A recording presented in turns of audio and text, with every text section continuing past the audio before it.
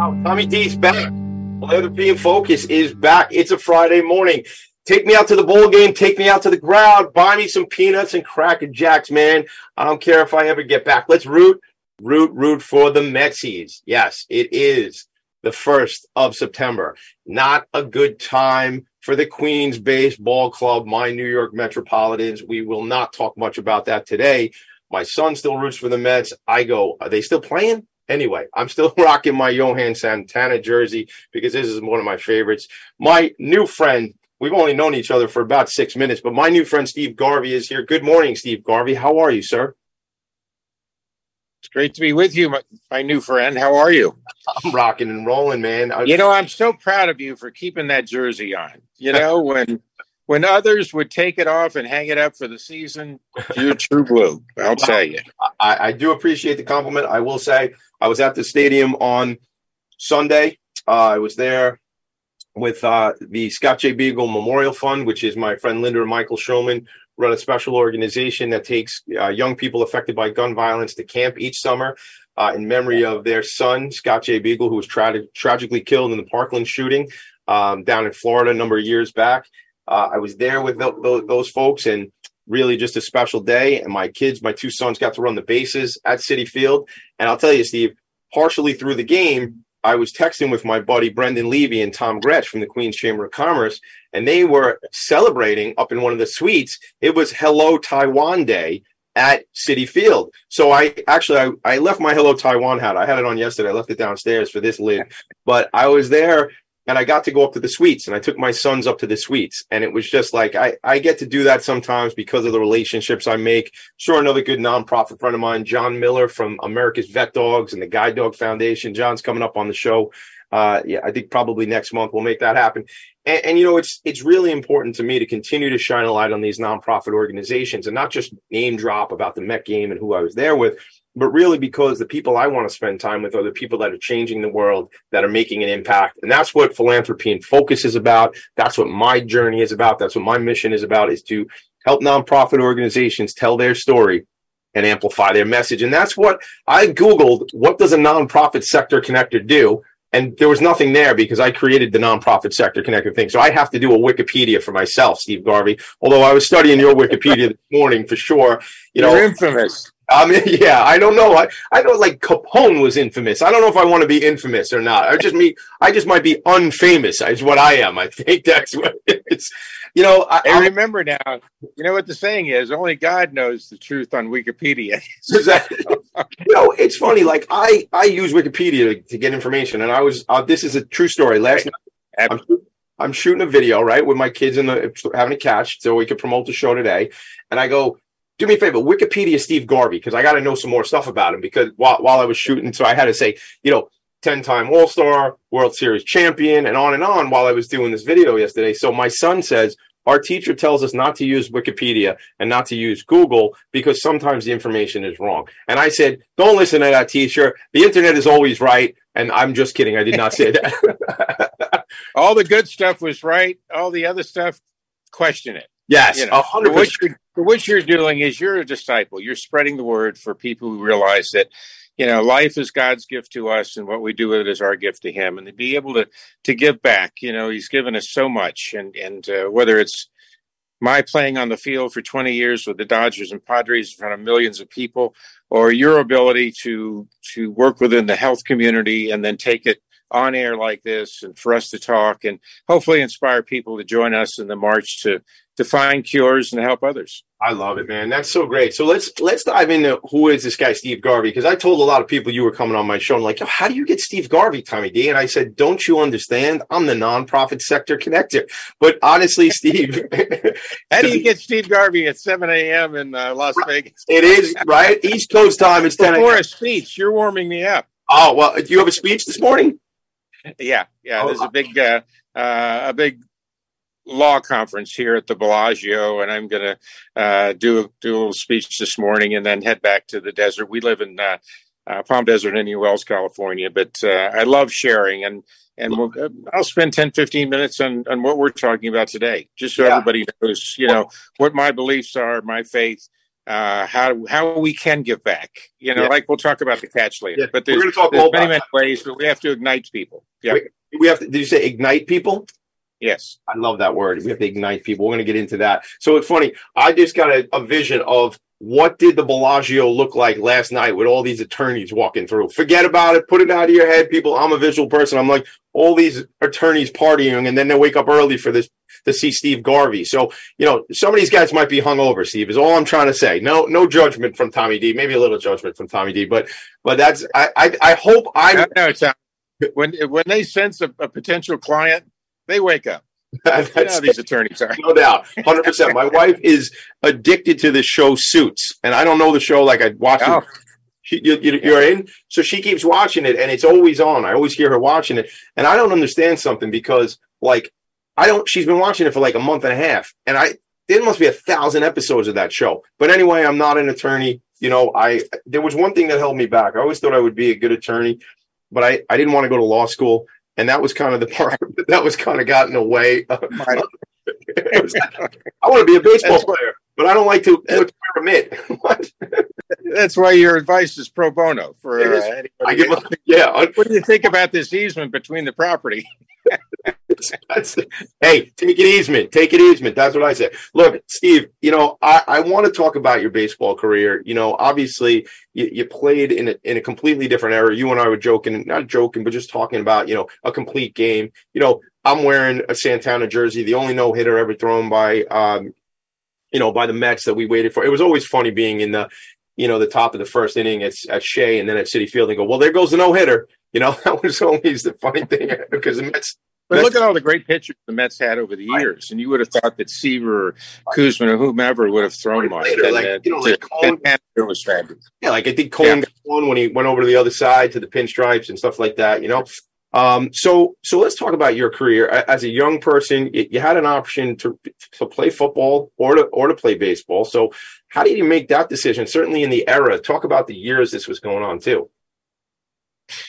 Well, I grew up in Tampa, Florida, and we'll fast forward to my high school years. But later, I know you and I are going to talk about me being a bat boy for the Brooklyn Dodgers in spring training, which was really the beginning of my passion for the game. Yes. But I had about 25 offers for football and baseball, and Florida was football, Florida State baseball, Miami baseball, Auburn football, and all of a sudden, my pitching coach in high school said, hey, Steve, my coach at college at Florida State was Danny Litweiler. He's gone to Michigan State now.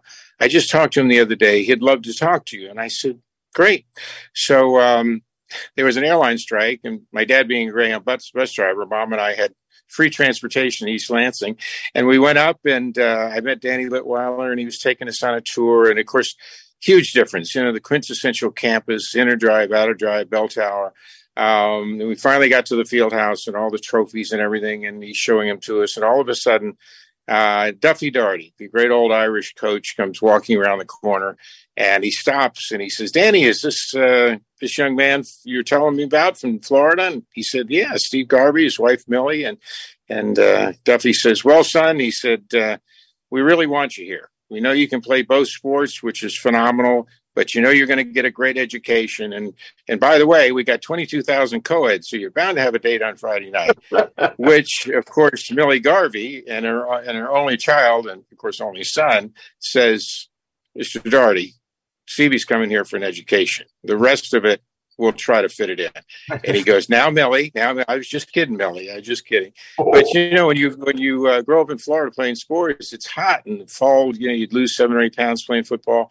And I fell in love with the campus and ended up going to Michigan State. And it was one of the great decisions of myself and my family, and ended up playing both sports and becoming a member of the Michigan State Hall of Fame. And looking back at my education degree from Michigan State and all the things I learned, it was a great foundation for life.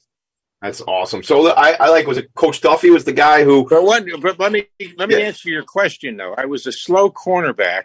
Okay. At that time, you're talking about 66 to 68. They didn't pass a lot in the Big Ten, so I had to keep taking on 290-pound pulling guards and tackles from Ohio State. Michigan, Wisconsin. And then I get drafted in the first round by the Dodgers, and it was an IQ test. Let's see. Should I keep getting run over by these guys because I love the game and get up? Or should I go in the first round with the Dodgers? Wow. And I think I passed the IQ test. And yeah. The rest is history. Seems like one of those easy ones. Like, I got this big old dude charging me, right? Or I might get hit in the head with a baseball once in a while. I don't know if I got started one of those. Or I put on, the Dodger uniform, and I always say, if you don't feel something when you put a Dodger uniform on, or a Yankee, historic franchises, then you really don't understand the history of the game and what's come before you, and the possibilities of what you can do to enhance, the sport, not only on the field but off the field. Yeah. Yeah, so I want to hear this thing about the bat boy thing, but I feel like I just got to, that coach almost lost you when he was talking to the decision maker, Millie, right? Saying, that you're there for the ladies and not for the education. So you were almost not going anywhere if he didn't do that act, right? Well, the old saying, fathers, teach you, your sports and life skills. But mothers make men out of boys. And Billy was tough. She was a secretary and assistant for the president of an insurance company. And, so she was a businesswoman, and she understood the business of her son going to college and what they wanted out of me and what we could do for them. So I want to go back now because I wrote it on my notes that we got to go back to it. So let's just hit it right now. You were a bat boy for the Brooklyn Dodgers? I was, and you and I briefly touched on it before, the show. Family from Long Island, Glencoe, mom was from Baldwin, and the early January of 1948, post-war, mom was working for American Airlines, so she'd take 2 buses to go down to Manhattan every day, and dad was doing other jobs. But my grandfather had this great gas station on Route 27. So late at night, again, early January 48, his biggest client comes in. He says, "Hey, Joe, you're going to get yourself sick doing this. It's snowing outside. You're working on a car at 10 o'clock at night. I've got this motel in Tampa, Florida. Let's just trade. Here, I'll take the gas station off your hands. You take the motel. You call May up, and you guys are going to have the great weather, and you're going to love it down there, and you deserve it. You're a hard worker." So my grandfather, at that moment of submission, when he was up to his elbows in grease, says, "Harry, you got it." And he throws him the rag, and he calls my grandmother up, and he said, "May, we're going to Florida." She said, "We didn't talk about vacation." No. I traded the gas station for a motel." She said, "You did what? You're kidding me, Joe." And he says, No, I'm taking you out of here. My mother she had come down with a rare disease called syringomyelia, which is a neurological disease. You can't move your hands and arms. So this was going to be good for her and her life. So they called my parents and said, "Joe, Millie, you're going to Florida with us." And they said, "Okay." And you and I kidded that the joke in the family was something happened to the Horns and the Stuckies on the way. And I was born December 22nd of that year. But the motel was 13 units. There was a reason why he traded it, obviously. Location was that. Yeah, no kidding. Family, threw out the anchor, and I started, my life in Florida. And then 1956, late March, my dad was working for Greyhound. He comes home. And for dinner, sits down, looks at me, says, "You want to skip school tomorrow?" And I said, "What? Never said that before. What are we doing, Dad?" He said, "Well, I have a charter to pick up the Brooklyn Dodgers from the Tampa airport and take them to St. Petersburg to play the Yankees in an exhibition game." And he said, "I think it'll be a good father and son day for us." And now, a month earlier, Dad and 2 of the gentlemen started the second Little League in Tampa. So this was a Tuesday. The following Saturday was going to be our opening day. So we're all excited. Mom and Dad got me a new Rawlings Heart of the Hide glove, most expensive. I think it was $12.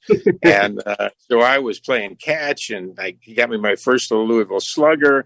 But for the historians, the fall of 55 was really when the Dodgers emerged. They finally beat the Yankees, and now they were going to be the world champion Brooklyn Dodgers. I was going to see the next day. So we got the bus early the next morning, and we drove to the tarmac of Tampa International Airport. And about 8:15, Now, the Dodgers were the only team that had their own plane. It was a DC-7 prop jet.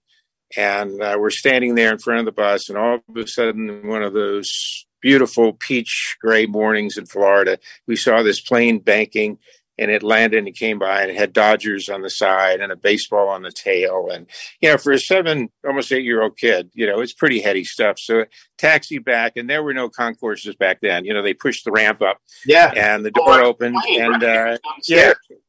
Yeah, that was just stairs. There was no concourse.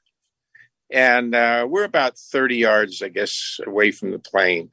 And, of course, the first man off was Walter Alston, the great manager who would eventually be in the Hall of Fame. And then it was Reese and Hodges and Snyder and Ferrillo and Campanella. And it was and I had just started collecting Topps baseball cards. So I'm standing there, and I got about 8 Brooklyn Dodger cards, right? And my wife and I did a book about 10 years ago now called My Bat Boy Days, because that day I would end up bat boying. It was the beginning of this love affair with the game. But as each of these players came down, I would look at my cards, and when Pee Wee started to come up, I showed Dad. And we said in the book, it was as if these iconic players, these world champions, were stepping off my baseball cards and coming to life. And of course, when you're that age, I was a little chunky. I wore Husky jeans and a band lawn shirt, and I'm looking up to them. But, this is when your idols start to come to life. And all of a sudden, almost all the guys are on the bus, but 2 guys are, the old term, lollygagging. They're walking along, and it's Campanella and Jackie Robinson. And all of a sudden, they start to walk by.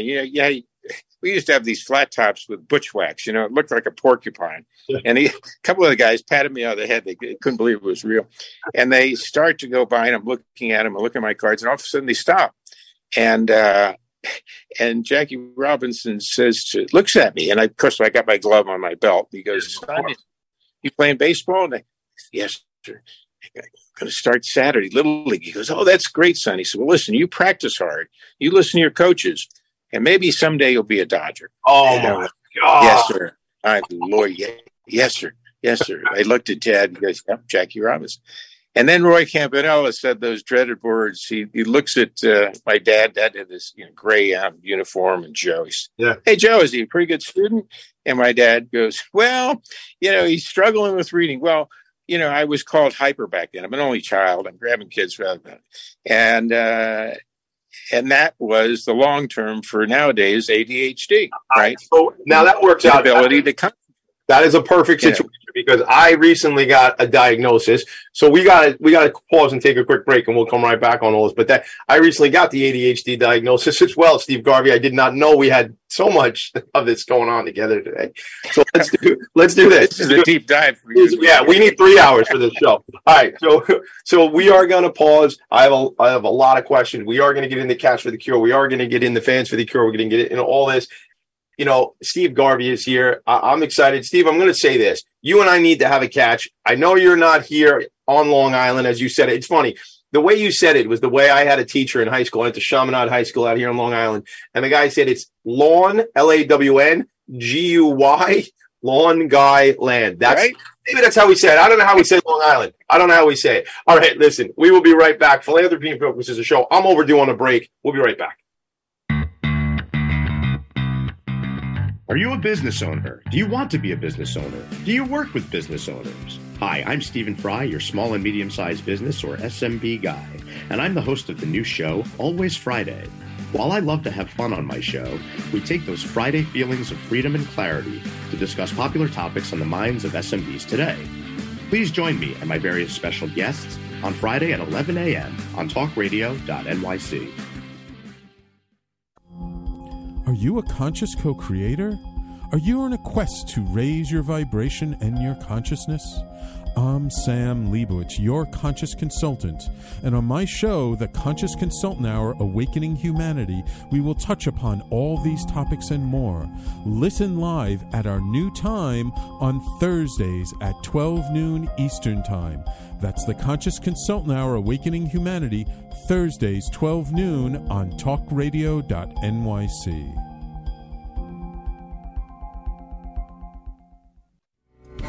What really drives success in business? Introducing Intangify, the show that explores the intangible assets that create value and growth. I'm Matthew Asbell, your host and an attorney focused on innovation. Join me Fridays at noon Eastern to discover how innovation, culture, and other intangibles shape thriving companies from startups to established businesses. We'll share strategies to unleash your business's true potential. Tune in live on talkradio.nyc, Fridays at noon Eastern, and Intangify your business today. You're listening to Talk Radio NYC. Uplift, educate, empower.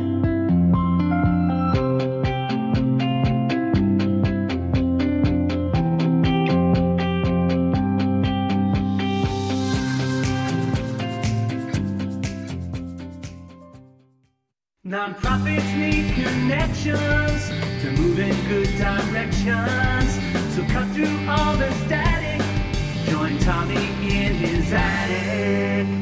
Hey, everybody. Welcome back. Join me in my worldwide studio as Steve Garvey and I were talking about top of my house, just below the roof, in the attic, baby. All right. So listen, we've changed the name of the show. As we went to break, the show was called Philanthropy in Focus. We come back. The new show is called Husky Genes and ADHD. That is the new show we're going to have, because I got to get a laugh, man. Steve Garvey, he would kill me if he ever listened to my program. But when we were growing up, I was slender and my brother would wear the husky pants. And I always would get a kick out of that to this day. Like, people, husky, right? That was such a great word. They didn't come in sizes. They came in slim, and husky. That was it. And that was so funny, because that was what, I grew up wearing the slim. I always been a slim guy, except my belly is fat from ice cream. But other than that, I've been a pretty thin guy. And when you said husky, I almost cried. Anyway, and then we got a friend of ours checking in on Twitch, Cerebral Wind, saying, one of the many dangers of ADHD, getting fixated on something and losing track of everything else. Yeah, they call that my life, Cerebral Wind. But Steve Garvey, you started to talk about, you were a little disruptive maybe as a child.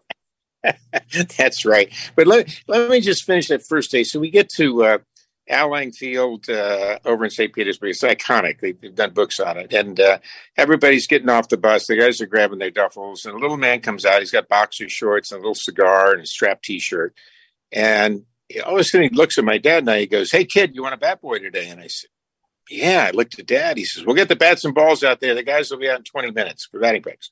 So the bat bag was this big and ball bag was heavy, and Dad helped me drag it out to the dugout, and I'm starting to take the bats out when I hear tsh, tsh, and I turn around and there's Mickey Mantle in the batting cage hitting these towering home runs into Pinellas Bay. And, all kids were fixated with Mickey back then. I mean, blonde hair, rippling muscles, ran to first base in 0.9 or something. And so I'm standing there and I'm looking, and my mouth is probably open, and I hear, "Son, you want to play catch?" And I turn around, there's Gil Hodges. And I looked at him, and I had one of his cards, and he was a lot like my dad. He was like 6'2", and a big man. My father was a football player on Long Island, semi-pro. So he was a pretty good sized guy.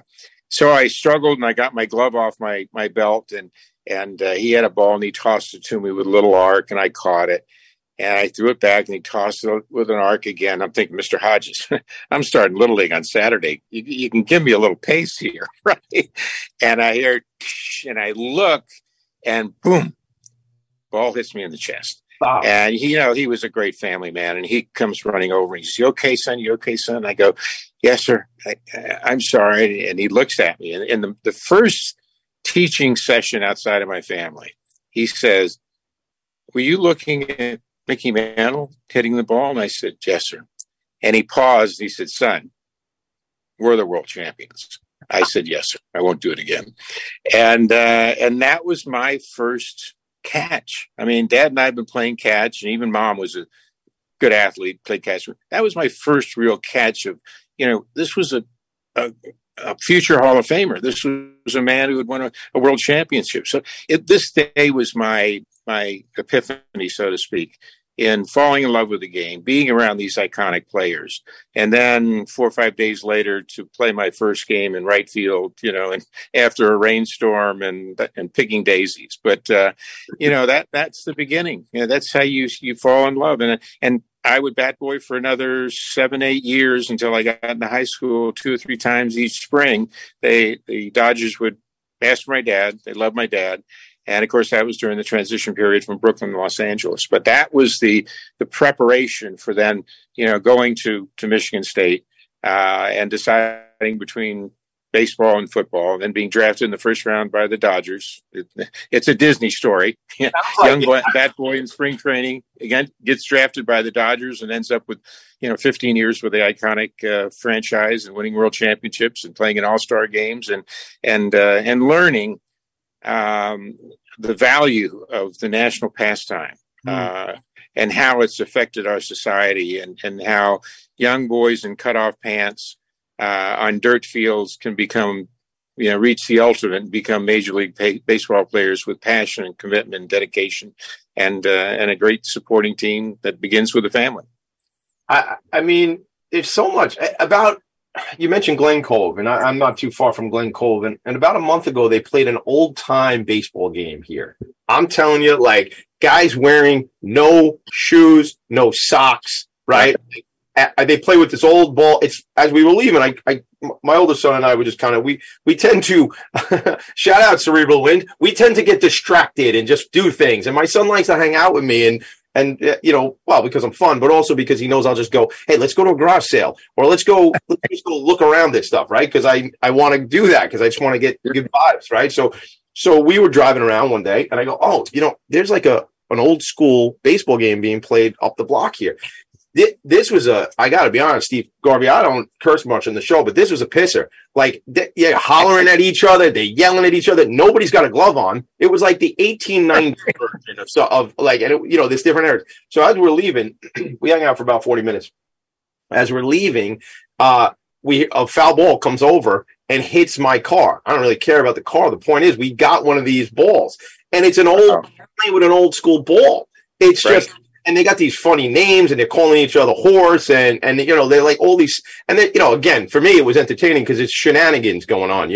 I like of the silliness, and it's very playful. But we ended up walking away with one of the balls. All the kids come running. Well, it didn't hurt your car because back then they were made out of feathers and they were hand stitched, right?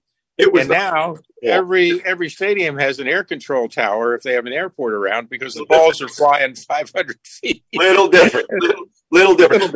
Again, these guys are making, and I think if you caught this is because there was like a flyer with the rules. If you caught the ball on a bounce, it was an out. And, and they hadn't, they weren't calling them a batter. They had the striker or something like that. It was, I don't have all the details. I didn't know I would come up with that story today, but it's just funny, like how this game has been in the fabric of this country for so long, right? This is one that's been with us for so long, and it's been called the national pastime, right? Yeah.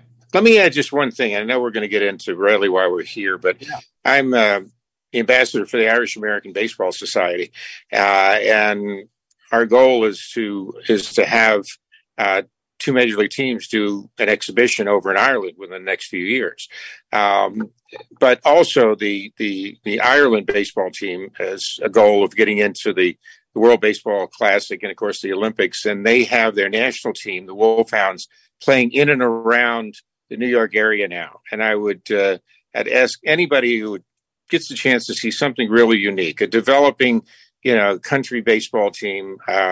A lot of us are Irish, and we want our old side to be able to be competitive around the world with a great game of baseball. So if anybody sees it or something, or go to the Irish American Baseball Society and come see something interesting. So I went to this. Sorry to cut you off, Steve. I went to this irishbaseball.org. I found some stuff. It looks like they played against the fire department back in August. The Irish Wolfhounds did.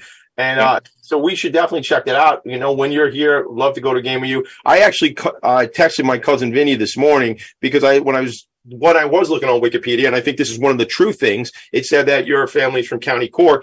As you might not realize this with a name like Tommy D or Tommy DeMisa, but my mother's maiden name was Feeney. My Nana, her maiden name was Cox. Dick Feeney, Dolly Cox. That's my family. So I texted my cousin Vincent Cunningham, and he said, County Clare, County Mayo. So shout out to the Emerald Isle. I've only been once. I was actually there. My wife and I got engaged in London, and then we were on the Galway side on the cliffs of Moher, and and I will say this: I haven't had a drink in 13 years. That's coming up next month, my little anniversary there, Steve. But the funny thing is, I had plenty of drinks in London, and plenty of drinks we got over the Galway. So I wasn't allowed to drive the car on either side of the road while we were there. My wife, we had just gotten engaged. So she was my girlfriend in London. She was my fiance when we got over to Ireland. And your driver. Yes, and my driver.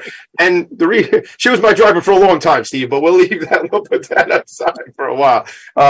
Don't get too personal, Tommy D. But look, let's get back. We're going to go take another short break. When we come back, we're going to dive into why you're here. I mean, we have an hour together, so I knew we had time to get into all those stories. I know you and I could chat for 3 hours. I don't know if we could record the whole conversation of you and I when we get together again, but for sure, this has been fun already, and I know it's going to be fun for the people listening. Let's take a quick break, Logan. We'll be right back. Philanthropy in Focus.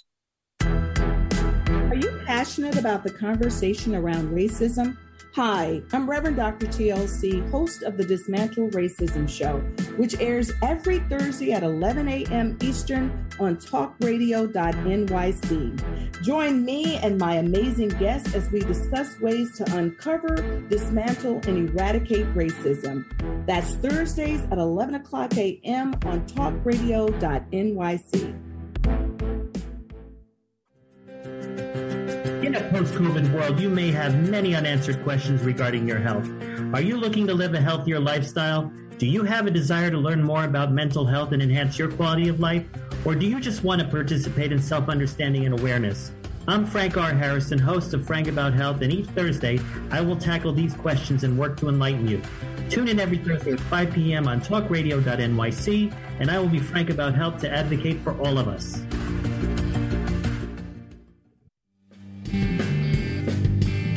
Hey everybody, it's Tommy D, the Nonprofit Sector Connector, coming at you from my attic. Each week here on talkradio.nyc, I host the program Philanthropy in Focus. Nonprofits impact us each and every day, and it's my focus to help them amplify their message and tell their story. Listen each week at 10 a.m. Eastern Standard Time until 11 a.m. Eastern Standard Time right here on talkradio.nyc.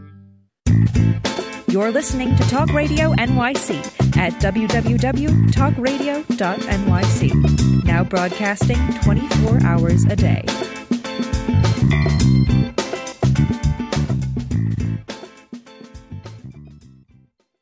Nonprofits need connections to move in good directions. So cut through all the static. Join Tommy in his attic.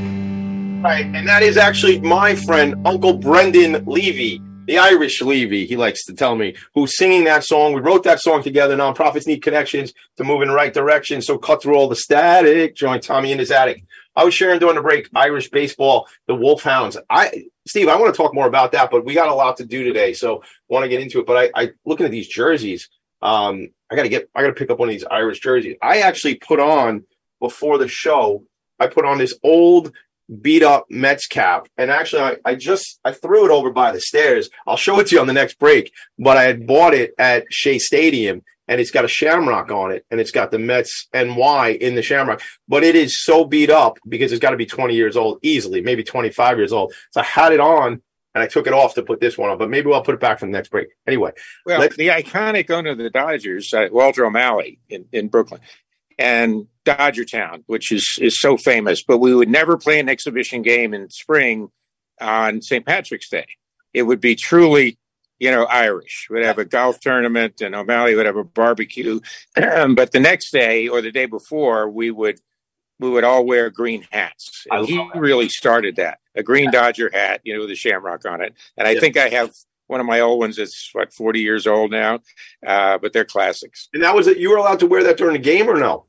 Oh yeah. And now they actually have uniforms in spring training where they celebrate Irish heritage on St. Patrick's Day. So I love it. I mean, I shout out to my friend Tammy Ellen McLaughlin, who is the executive director of an organization called Sober St. Patrick's Day, kind of taking back Slancha. And just thinking about it, listen, I'm not a teetotaler. I don't drink. I don't have a problem with people drinking. But the deal is, it's not right for everybody. And sometimes you've probably been on some messy St. Patty's days you've probably seen over the years, Steve Garvey. I know certainly I've been at the parade a lot of times. Again, I try not to pass judgment, but do what's right for you, gang. That's what it is. It doesn't all have to be about drinking tons and tons each day, on the 17th. I got to make a couple quick shout outs and then we got to get into really Fans for the Cure. Got to shout out my friend Mick Collins, who's like losing his mind. I know it because he was named after Mickey. So as you're telling that story while you're down there playing bat boy for the Dodgers and you're seeing, this superhero, right? Chiseled, the hair, the whole deal, hitting these home runs.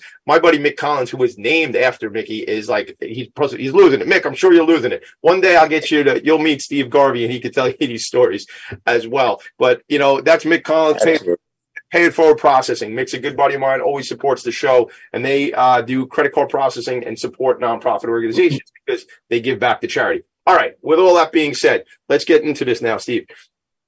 Why, how, what is the situation? How did you get connected to Fans for the Cure? Fans for the Cure, talking about Prostate Cancer Awareness Month. That's what we're doing in September now. How did this become something that was a connection for you? Well, it's a couple of philosophies, and we talked prior to the show. Life is God's gift to us, and what we do with it is our gift to him. So, and when you learn that as early in life as possible, you realize that we've all been blessed with this life, and we can give back in so many ways. It can be as simple as saying hello, walking by somebody in the morning, or that dress looks wonderful on you, and boy, what a great shirt, or something like that. Something to put the wind beneath the wings, people, that you can make their day. How can we make a difference each day? Yeah. And then when you're blessed to be able to play, like I have, the great game of baseball and get the accolades and the bonds that you develop with the fans and the relationships and so forth. And then you, at an early age, and I think I was about 24, it was a big year. It was 1974. I won the MVP and MVP of the NLCS and All-Star game as a write-in candidate. And after the season, we had gone and played the A's, that juggernaut, Oakland A team that won 3 straight. I was invited to a MS dinner, multiple sclerosis dinner. It's called Dinner of Champions in LA, and 10 great athletes from 10 different sports would be honored. And they asked me, because of my year in LA, if I would be one of the athletes to be honored. And I said yes. And by the time that dinner was over, I found out more about the cripple of young adults, MS. And I asked the director of the Southern California MS Society if I could do something. And they said, whatever you want to do. So I started a tennis tournament, a celebrity tennis tournament that lasted almost 15 years. And we raised millions of dollars. And it would be on ESPN with celebrity tennis matches. But it really was my education into the charitable foundation fundraising world and how we could make a difference on these different platforms. And from that point until about, 7-8 years ago, I worked for a variety of different charities. When I went from Los Angeles to San Diego, I made a commitment to the San Diego community to help as much as I could. Ended up helping 22 different charities in and around San Diego and nationally too.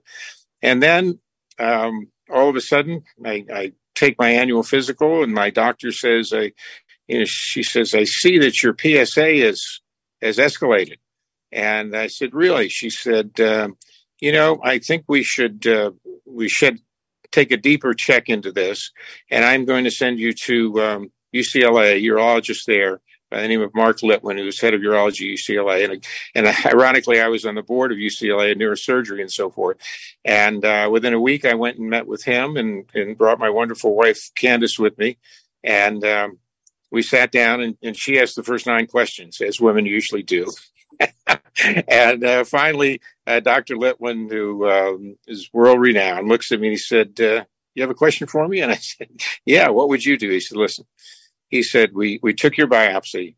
There were 8 different areas we examined. 4 of them, you have a Gleason score of 7 or above.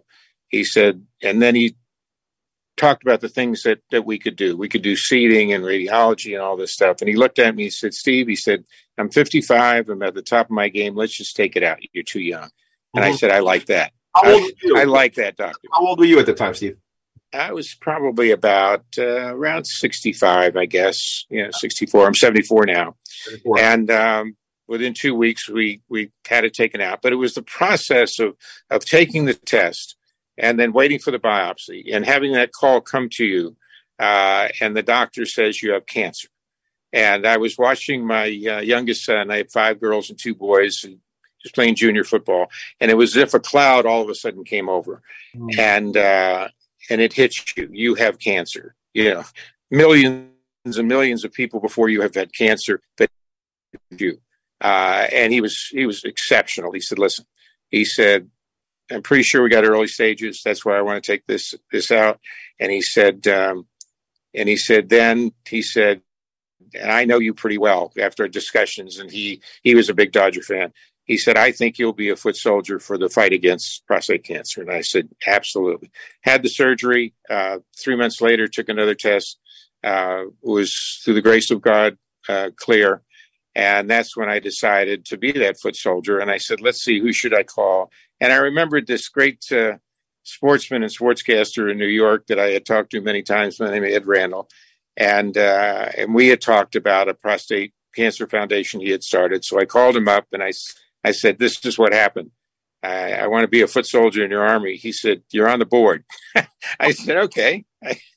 I said, I've been on several boards, but that's the easiest entry I've been on.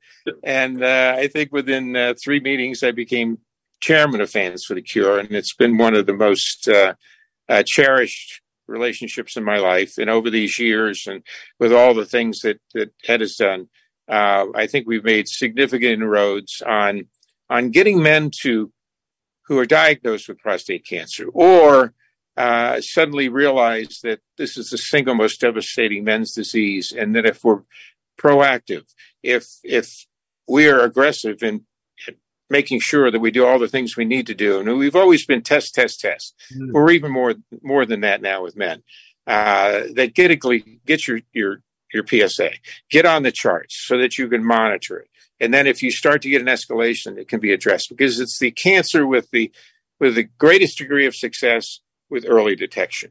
And so we've been on a journey, and you know a lot of things about the organization now, but we continue to grow in awareness, and we're the preeminent on the ground, boots on the ground awareness foundation. There are other very, very good foundations around the country, but we've been to hundreds of minor league ballparks and major league stadiums with awareness nights, with testing.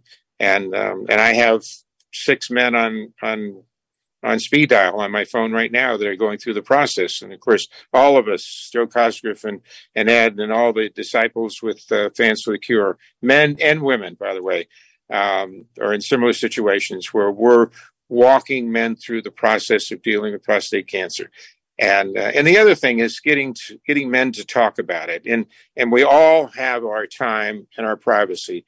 And we encourage them, when the time comes, you feel comfortable in talking about it, you then become a disciple, and you share your journey, and you share your knowledge, so that men can take that and can address prostate cancer, either as a preemptive or having to deal with it.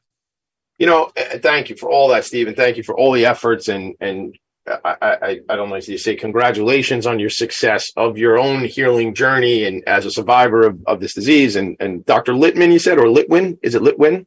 Dr. Litwin. Yeah, Mark Litwin at UCLA. Yeah. Shout out, Doctor. Appreciate your vision and everything that you're doing. And certainly, you know, Joe Cosgrove. Joe and I spoke yesterday as in preparation. Joe is the executive director of the organization Fans for the Cure. Ed Randall as the founder. I mean, life is funny sometimes, man, because we were talking about, you know, as I mentioned earlier to you, and I don't think I've said it on the program just yet, you know, being one of the partners in Vanguard Benefits, which is an employee benefits agency, we've decided, you know, that I've decided with my partners that each month we're going to do a specific program that's relevant to a wellness initiative, you know, or an awareness month. And a couple months ago, we, you know, by the grace of God or the universe or whatever it might be, I was connected to Ed Randall through my business partner, Ed Probst, and just through cerebral palsy in Nassau County, and on and on and on. You probably heard that if you saw the show with Ed Randall and I. So Ed and I have become friends, and Joe and I are now becoming friends, and now Steve Garvey is in my world, and we're becoming friends. And Steve Garvey and I are going to have a catch. You know, why are we going to have a catch? We'll tell you that when we come back from the break. But really, it's, you know, shout out to my partners at Vanguard, because we're realizing, I'm going out there after this meeting, we're going to have a catch today, and I'll tell you again after the break why are we having catches. But the point of the matter is, it's about awareness. It's a simple blood test. We got to get out there. Like you said, get the charts, get the information, and then you'll have a baseline and you know where you are, and it's not a big deal. It actually, things I do want to mention though, where is that statistic? African American are about 75% more likely to be diagnosed than non-Hispanic whites, and nearly 2.5 times as likely to die of this disease. So we need to teach certain communities even more so, obviously, but we need to teach men on a whole as a group. Guys, we got to get out and just get the test done. It ain't a big deal. So anyway, that's a lot of what I'm going to be talking about for the entire month of September. We are going to take a quick break. When Steve and I come back, we're going to bring it home. We're going to talk about something called Catch for the Cure. I'm going to share the website while we go to break, everybody, but you go to fansforthecure.org. If you're watching on Facebook, you'll see it, or anywhere, watching on YouTube or Twitch. I'm big on Twitch. Tommy D's big on Twitch, Steve Garvey, who knew? All right, we'll be right back. Philanthropy. What really drives success in business? Introducing Intangify, the show that explores the intangible assets that create value and growth. I'm Matthew Asbell, your host and an attorney focused on innovation. Join me Fridays at noon Eastern to discover how innovation, culture, and other intangibles shape thriving companies from startups to established businesses. We'll share strategies to unleash your business's true potential. Tune in live on talkradio.nyc Fridays at noon Eastern and Intangify your business today.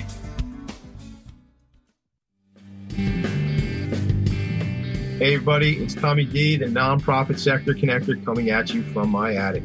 Each week here on talkradio.nyc, I host a program, Philanthropy in Focus. Nonprofits impact us each and every day, and it's my focus to help them amplify their message and tell their story. Listen each week at 10 a.m. Eastern Standard Time until 11 a.m. Eastern Standard Time, right here on talkradio.nyc. Are you a conscious co-creator? Are you on a quest to raise your vibration and your consciousness? I'm Sam Leibowitz, your conscious consultant, and on my show, The Conscious Consultant Hour, Awakening Humanity, we will touch upon all these topics and more. Listen live at our new time on Thursdays at 12 noon Eastern Time. That's The Conscious Consultant Hour, Awakening Humanity, Thursdays, 12 noon on talkradio.nyc. You're listening to Talk Radio NYC at www.talkradio.nyc. Now broadcasting 24 hours a day.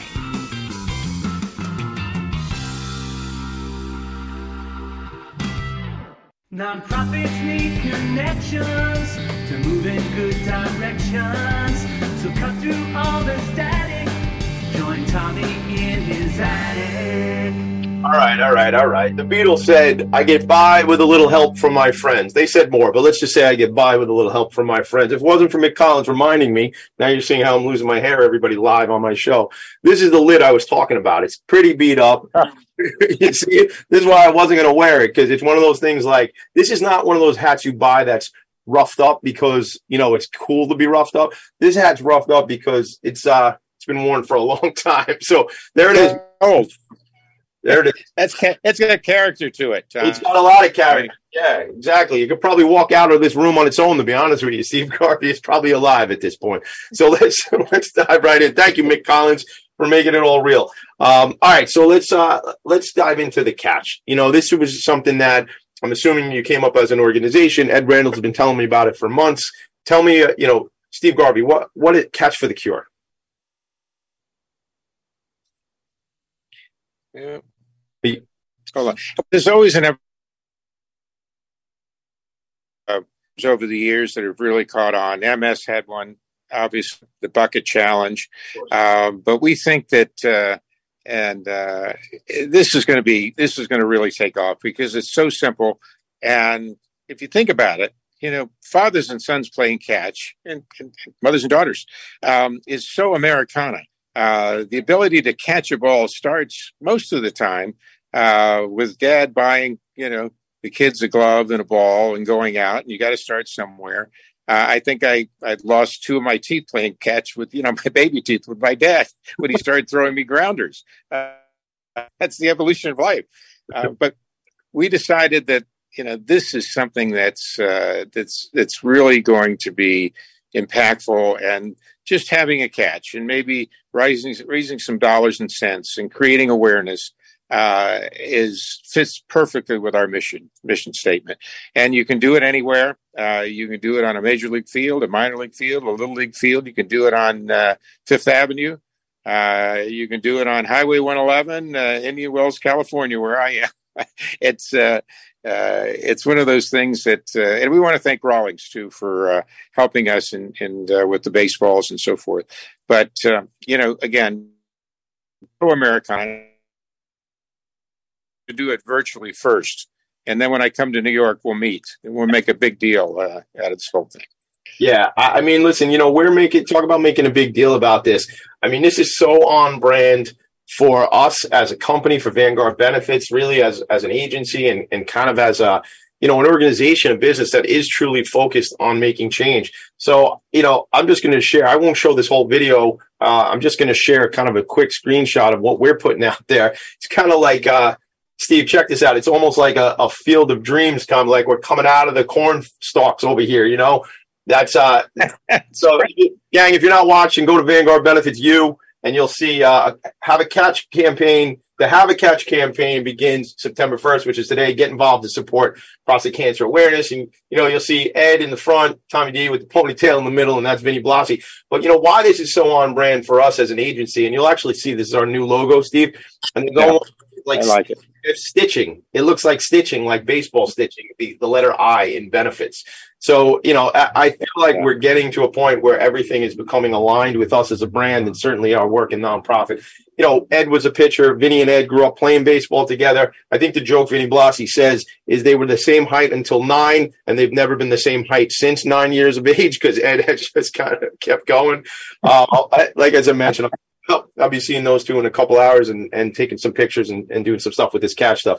So look, the thing about it, gang, is it's about having a catch. It doesn't have to be a heavy lift. You need 2 gloves and a ball, or if you're from the 1890s, you don't even need a glove. I actually texted a friend of mine who's been on the show last night, my friend Rich Salgado, Big Daddy Rich Salgado, who's a big time, very connected in the NFL. He's in the insurance business, but he's a celebrity in his own right. And I texted him last night. I go, dude, I need a favor. And he's like, what's up? I go, I got to meet you next week. We got to have a catch. Like, what a strange thing to text a business friend. Or, I got to meet you to have a catch. But then I texted my friend James Rocker last night. I go, dude, I need a favor. He goes, Tommy D, anything. I go, I need to meet you next week to have a catch. Like, this is what Steve Garvey, pretty easy stuff, right? Like, this is what we're talking about. Not a heavy lift. Meet me. We'll take a bunch of videos. We'll take some pictures. We'll have a catch. And then people will say, why is this wild man Tommy D running around having a catch everywhere?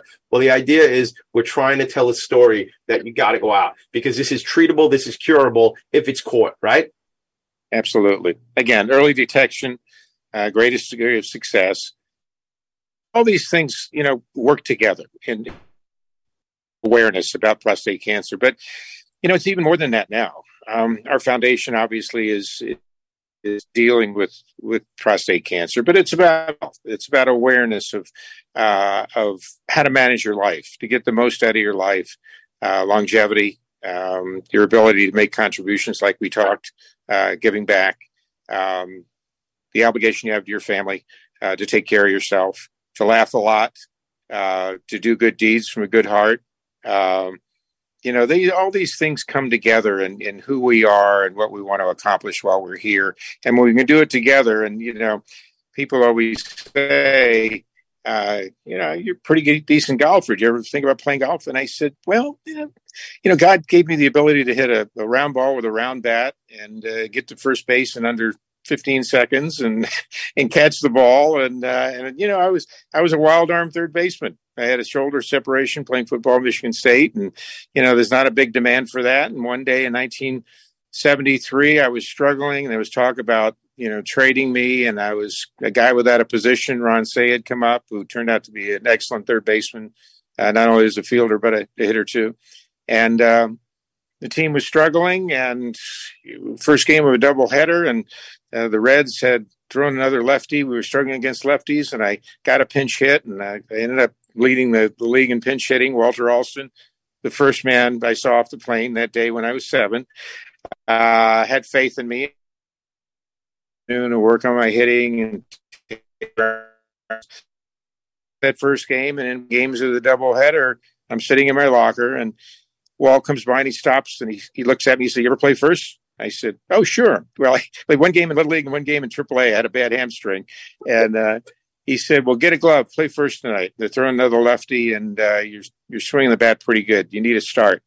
So I went out that night and borrowed a glove first, went out with a bat boy, had him throw some balls at my feet, simulate a ball in the dirt, and ended up not tripping over the bag and digging one out of the dirt and coming off the bag, making a tag, and had 2 doubles and 2 RBIs. But as importantly, that was the first game of Say and Russell and Lopes and myself that turned out to be the longest running infield in the history of baseball and arguably the best, 8.5 years. But I always look back and say, and as I do a lot of speaking, and I talk about if I had said, "No, Skipper, I haven't played first base," I probably wouldn't have had the career that I had or be with you today. But that I seized that moment, that I took the opportunity and tried it and went out and gave it all I had. I ended up with 15.5 years, playing first base and 10 All-Star games and World Championships and ironically 4 Golden Gloves. So I talk about, life is about carpe diem, seizing the moment. Can you do this?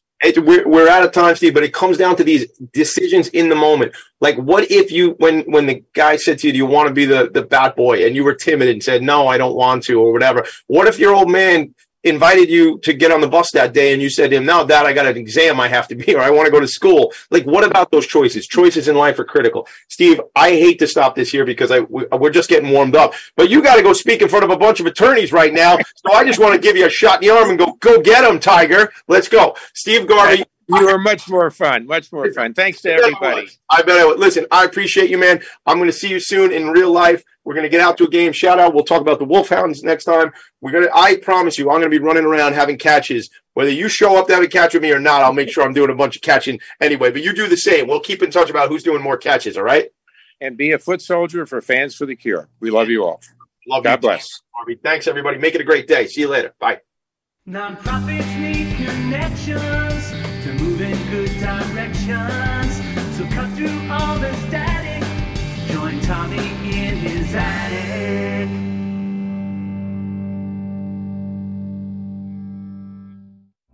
You're listening to Talk Radio NYC. Uplift, educate, empower.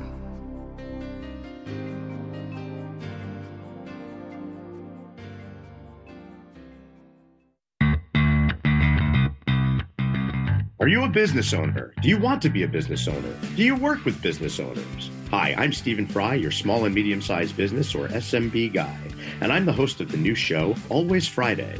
While I love to have fun on my show, we take those Friday feelings of freedom and clarity to discuss popular topics on the minds of SMBs today. Please join me and my various special guests on Friday at 11 a.m. on talkradio.nyc. What really drives success in business? Introducing Intangify, the show that explores the intangible assets that create value and growth. I'm Matthew Asbell, your host and an attorney focused on innovation. Join me Fridays at noon Eastern to discover how innovation, culture, and other intangibles shape thriving companies from startups to established businesses.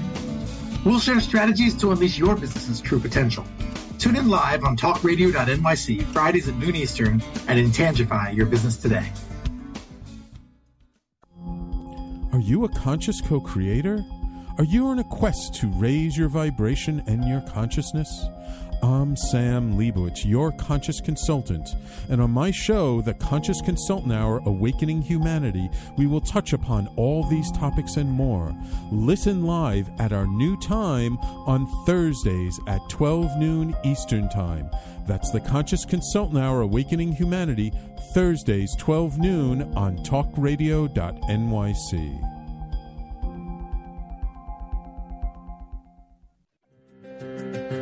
In a post-COVID world, you may have many unanswered questions regarding your health.